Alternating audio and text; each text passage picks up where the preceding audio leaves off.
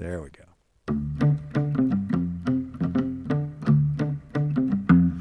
Hey everybody, I'm Kai Ryssdal. Welcome back to Make Me Smart. And if it's not welcome back, then where you been? Anyway, none of us is as smart as all of us. That's what we say on this podcast. That's right. And I'm Amy Scott in for Kimberly Adams. Thank you for joining us. It's Tuesday, which means it's time to dive deep into a single topic. And today we're all going to get smarter about how climate issues became so politically divisive. How did this happen? That something as seemingly simple as a gas stove in your kitchen makes the internet explode and becomes a huge culture war topic. Makes me crazy. And here to help us understand all this is Andrew Hoffman. He's a professor of sustainable enterprise at the University of Michigan and author of How Culture Shapes the Climate Change Debate. Welcome to the program. Well, it's a pleasure to be here. Thank you. So climate change wasn't always this divisive. I find that hard to believe. I don't remember such a time, but walk us through how this started to change and why.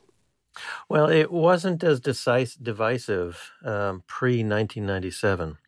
1997 is the year of the Kyoto Treaty. And prior to 97, it was a conversation amongst a bunch of scientists. But once the Kyoto Treaty came, it became an issue that affected powerful political and economic interests. And so the divide started to happen. And in fact, some really nice research by Riley Dunlap and Aaron McCreight show that you could start around 1997, Republicans, Democrats, no difference on the position on climate change. And then over time, it just starts to widen with less Republicans believing it's real, more Democrats believing it's real. For those who were alive in 1997, but probably weren't paying as much attention to the Kyoto Accords as they should have, remind us, would you, why that was such the turning point?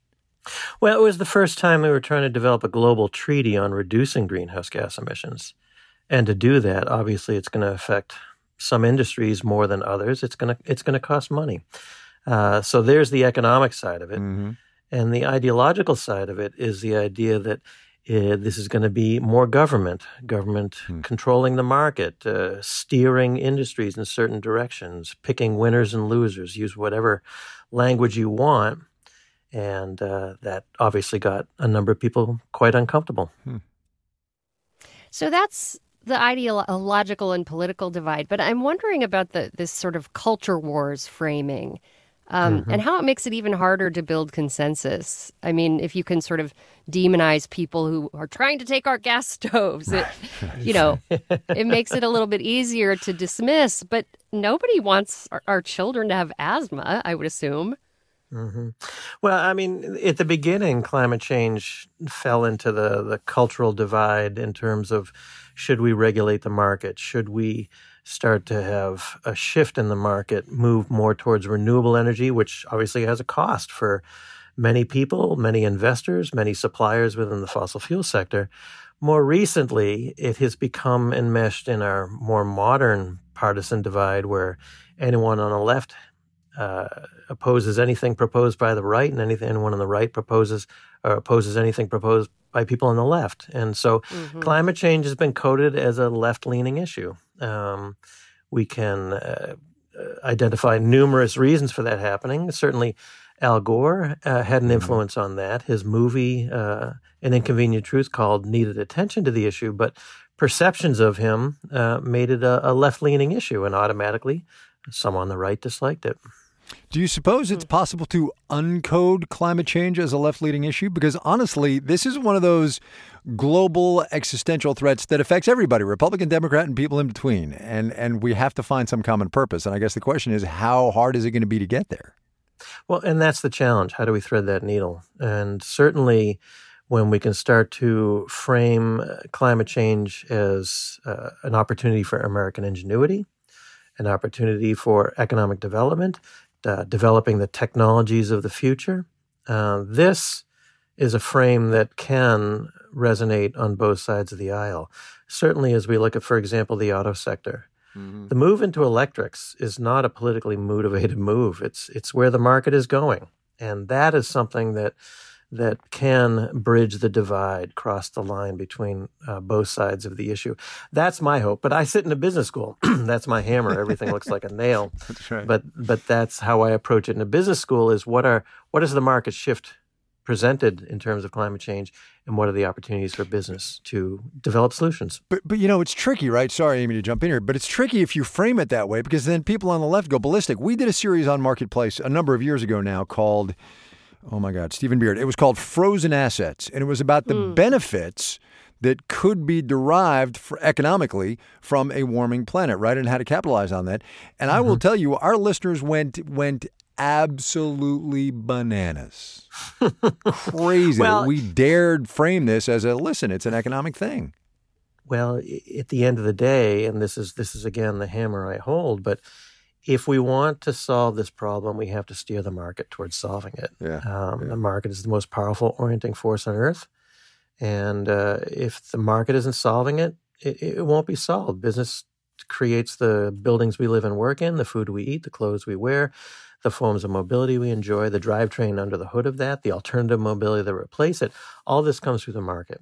And so how do we steer the market? And we all are part of the market, whether it's those of us who actually actively run businesses or those of us consume products, or those of us who vote. And so what does the market of the future look like is a very important question if we really want to solve this problem. It's hard to feel optimistic about private business taking the lead here, though, given, all the research and reporting recently about industries and companies that knew exactly what they were doing and, launched public information campaigns to try to discredit the science. I mean, I'm talking about ExxonMobil, of course, and the fossil fuel industry in general. How much do you think they deliberately caused this kind of shift in public opinion about climate change as an issue that could be bipartisan? Well, let's back up for 1 second, and I want to stress that when I say the market, it is not just businesses. The market, the government is a player in the market, so is civil society. And I would argue that we certainly need a stronger role for government in driving the market in this direction. There's no question about that. So the idea that business alone will do this, that's not how I'm approaching this. Because as you say, there are certain businesses that will lose in this transition, and they will fight to not lose. You saw just last week politicians in Wyoming proposing a bill to ban the sale of electric vehicles. Why are they doing this? Because they're trying to protect the domestic fossil fuel industry. You're going to find the same resistance in Texas, Louisiana. If someone's going to lose, they're going to fight hard. In fact, it's interesting. Often those who lose fight harder than those who gain. And so that's a big part of what we're looking at here as well. Does it ever strike you as funny that not ha-ha funny, obviously, that there is such a market, that's the wrong way to say it. There is such market advantage to being on the ball with climate change and being in front of the power curve and getting that first mover advantage in some of these industries. Look at Tesla and how much of its market share it has, but let's put Elon Musk aside for a second. Does it ever strike you as funny that is a thing that Republicans have somehow traditionally, being the party of big business, are now kind of aligned against? Well, there's going to be a turning point. Certainly there is a balance between those who lose and those who win. And at the beginning in the auto sector, you brought up Tesla. I mean, Tesla was all alone. Yeah. And so the attention would be on the incumbents, not the new entrant. But over time, and that's the interesting thing about the Tesla story, is when Elon Musk started that, everyone in the auto sector said, this isn't going to work, you're crazy. And now they're chasing Tesla. Yeah. And so he did move the market when the market did not want to move. Yeah. And there's the inertia that has to be overcome. And so it all comes down to who is your constituency. Would I expect the same from a senator in Texas as I would for pick your state that's Michigan? Probably not, because the economic implications are far different. Before we let you go, I'm hoping you can give us some hope here. And if you can't, fine. But, it does seem like public opinion is shifting as the weather gets so destructive and so crazy. Yeah. And you are seeing at least moderate Republicans, say in public opinion polls that they do worry about climate change. I wonder if you see this debate evolving and how can we find the consensus it's going to take, to ensure that we survive? You're absolutely right. I talked earlier about the widening divide between Republicans and Democrats. That widened until around 2010, and then it started to turn around. And moderate Republicans are moving on this issue. Latest surveys I've seen show that 70% of moderate Republicans think that climate change is happening, 50% caused by human action, 55% worried about it. The economics of it are very important. Certainly, one driver is insurance companies. Insurance companies are starting to really get quite concerned about the payouts that come with this. Once you monetize it, it starts to become part of the economy. Young people are mobilized on this issue. And I'm not just talking, the favorite term right now is wokeism. But I sit in a business school. I see business students that want to solve this problem. They want to steer the market towards solving it. They don't want to just complain about it. That's what gives me hope, is the future generation that wants to roll up their sleeves and do something about it, and shifts in public opinion. And you're absolutely right, Amy. When the pollsters ask, why did you change your opinion on climate change? The answer is pretty consistent. It's the weird weather we're having. It's the hurricanes and the droughts and the wildfires. And importantly, they're happening to us. It used to be you could dismiss climate change by saying it's going to happen to somebody else, someplace else in the future. It's happening here. It's happening now. It's happening to people we know. It's happening to our wallets. And that changes the conversation. Absolutely. Andrew Hoffman. Yeah, it totally does. Andrew Hoffman is a professor of sustainable enterprise. He's at the Ross School of Business at the University of Michigan. His book on the topic at hand is How Culture Shapes the Climate Change Debate. Andy, thanks a lot. I really appreciate your time. Oh, it was a real pleasure, Kai. And thanks Amy, so thank much. you for having me. Great talking to you. Yeah, the whole they're coming for our gas stoves thing. I didn't understand how that happened, but whatever. Yeah, I know. It went Went crazy. wild real quick. No one's coming for your gas stove, just so we put that out there. Like, somebody at the Consumer Product Safety Commission said, we're looking into regulation. We know these things are dangerous. And it's not just about climate change. It's about environmental, indoor air pollution, which is apparently a scarier and bigger deal than we thought, because it's a big contributor to childhood asthma. And so it's just the question of, what do we do to make these things safer? I don't think anyone's going to ban gas stoves yet, although there are some local governments that are banning gas appliances in new construction. New construction, right? That's a different deal. Yeah, in some new construction. But if you want to cook with gas, you can keep doing it. Just please turn the vent on. That's all I ask. Tell us, what you think about the climate crisis and culture wars. Also, whether or not you use a gas stove. No, I'm kidding, but you can tell us if you want to. Send us your thoughts. Our number is 508-827-6278. 508-U-BE-SMART. You can email us if you like. MakeMeSmart@marketplace.org. We are coming right back.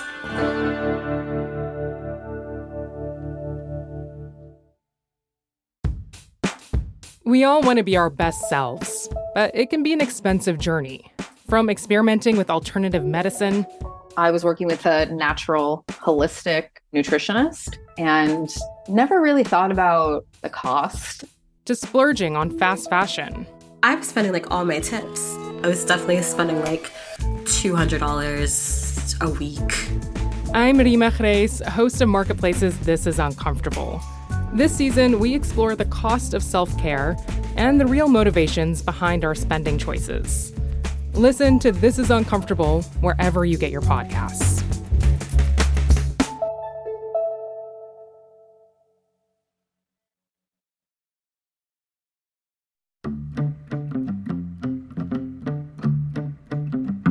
All right, news. Amy Scott, go.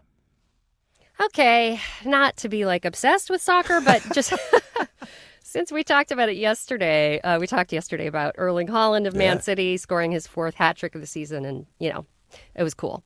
But I told my husband about this. We were kind of talking about it afterwards, and he showed me this TV ad that launched over the weekend. It's a little girl is standing in an empty stadium, and she says, "Hey, Internet, who's scored the most goals in international football?" And the Internet, in the form of scary overlapping voices that sound kind of like Alexa or Siri, answers, Cristiano Ronaldo has scored 118 goals in international football. Isn't it? And then the girl says... I was going to answer this, but no, go ahead. Yep. Then the girl says, What about Christine Sinclair? How many goals has she scored in international football? Christine Sinclair has scored 190 goals in international football. There you yep. go. So there you go. Christine Sinclair, of course, is a woman from Canada player. She's, by any math, 190 is more than 118. So this ad is from a campaign called Correct the Internet. And their goal is really to correct the gender bias that is endemic in internet search results and to try to make women in sports more visible. This campaign was launched when a New Zealand advertising company was researching a pitch, and they were looking at stats of women footballers and found that women held many of the sports records, but the men would come up first in search results. Just case in point, thinking about yesterday's conversation, I decided to look up the hat trick record for English women's football. Yeah. I couldn't actually find it in the time I had. And so it just shows you that it's hard to find these things. They're not front and center. And I'm kind of excited about this idea of correcting the record. Yeah. I will tell you, sorry, just to stay on soccer for one little additional beat. So there's a new women's team here in Los Angeles, Angel City Football Club in the National Women's Soccer League. They're amazing. We went to their home opener. It was crazy. There were so many little girls there. It was so great. It was just unbelievable. That's awesome. Unbelievable. It was really cool. Okay, change of topic. So I just have a very brief editorial comment, and it's about the news floating around today, this morning, Tuesday, the 24th of January, that documents with classified markings on them have been found in the home of Mike Pence, the former vice president of the United States. So look, let's stipulate a couple of things here. Number one, what Donald Trump did with the classified documents that were found at Mar-a-Lago was egregious and not at all similar to what's happening with Biden and now with Mike Pence. Number two, there is nobody who's been in government for more than 8 or 10 years who doesn't have a classified document someplace. We overclassify in this country to beat the band, right? And look, this is a little outside the bailiwick of this particular podcast, but I have a thing about military and national security and all that jazz because I used to do that for a living. Nobody who's been in government for 8 or 10 years or more doesn't have something. So it is not possible that we can keep going this way because it will just become ridiculous. That's number one. Number two, speaking of ridiculous, Elon Musk, who we spoke about briefly with Professor Hoffman, is on trial, as you may or may not know, over his thinking about taking Tesla private at $4.20 a share, funding secured. I would just encourage you to go to Bloomberg or go to any of the big news sites that are updating this trial in live texts and live tweets. What is happening is kind of amazing because the richest man in the world is getting raked over the coals over his behavior on Twitter, which is, number one, just interesting to see. And by interesting, I mean really gratifying. But number two, ironic because he owns the company now. I know. Sorry, I just had to get that in there. I had to get in there. I frankly I feel like we need a new segment for the absurd. Right. We totally should. Let's revamp the show. I think he's in some trouble. I think Elon Musk is in some trouble in this trial because he went out there and did this thing that you can't really do if you're the CEO of a multi-billion-dollar company. And then he said, oh, just kidding. Sorry, never mind. It's not that way that works. It's not the way it works at all. Yep. Well, I'm glad you've been watching it because we all need the TLDR or that's right. Too long couldn't stomach. That's right. Right. TLCS. Anyway. All right. I think that's it for the news fix. Let's do the mailbag. Hi, Kai and Kimberly. This is Godfrey from San Francisco. Jesse from Charleston, South Carolina. And I have a follow-up question. It has me thinking and feeling a lot of things. All right, so last week, Sam Fields and I were hosting, and we answered a question about diesel prices. And we were wondering if anyone's done the math on the cost effectiveness of a diesel versus gas-powered car, considering that diesel is so much more expensive than gas right now. And it turns out one of our listeners has done the math. Hi, this is Kevin from San Luis Obispo, California. We have 2 cars, one's a diesel, one's a regular. When prices like they are today, January 2023, our diesel is a lot more expensive than regular. The efficiencies of my diesel vehicle actually make the cost about the same over the long run. When diesel and regular costs are closer together, the efficiency of the diesel makes it less expensive per mile. Obviously, pandemic changed our driving habits and all that stuff, but definitely more efficient for the diesel. Thank you. That's wild. I had no idea. I will say, ever since I got myself an EV, I'm one of those people that, has gotten away from gas. And so I don't pay a lot of attention to gas prices anymore. Good for you. Thank you. But when I do drive by a gas station and I happen to look, it blows me away how expensive diesel is. It's like $6.50 out here now. I know, right? Yeah. Yeah. Absolutely blows me away. Okay, so before we go, as we always do, this week's answer to the Make Me Smart question: what is something you thought you knew but later found out you were wrong about? Here you go. This is Mike from Rockford. I wanted to say, since a listener to every single Make Me Smart episode, that I knew everything about the theme music. Wow. But listening to your latest episode, I realized there was a tambourine in that ending theme music that I'd never picked up on before. As a former percussionist, any auxiliary percussion really speaks to me. And I thought that was super cool. Thanks for being so reliably awesome, and I always look forward to the next one. Take care. Man. Oh my gosh, now we're all going to be listening for the tambourine. We are. We're going to let the theme music play a little bit, but also, how amazing is it that somebody has listened to all the episodes of this podcast? Because I will say, and I will deny this if anybody repeats it, I have not listened to all the episodes of this podcast. So, You don't listen to us when we're filling in for you? I actually have a real problem. So this is true for Marketplace and it's true for this podcast. That's actually liberating. I can say anything I want. I have a real problem listening to somebody else do my job. It's totally true. I kind of can't do it. I kind of can't do it. This is so freeing to hear because, good. I happen to be one of the people. I know, and I appreciate it when I can have a day off because you and others are filling in, but I cannot listen. I'm like, no, not doing it. No, I think we need to talk more about this offline. That's a whole other podcast. All right. So look, we need some things from you. Number one, your answers to the Make Me Smart question, please. Also, questions of the appropriate genre for this podcast for What Do You Want to Know Wednesdays. You can get them to us. 508-827-6278 is how you do that. 508-YOU-BE-SMART, as you probably heard a zillion times, Mike. Sorry to keep repeating it for you, pal.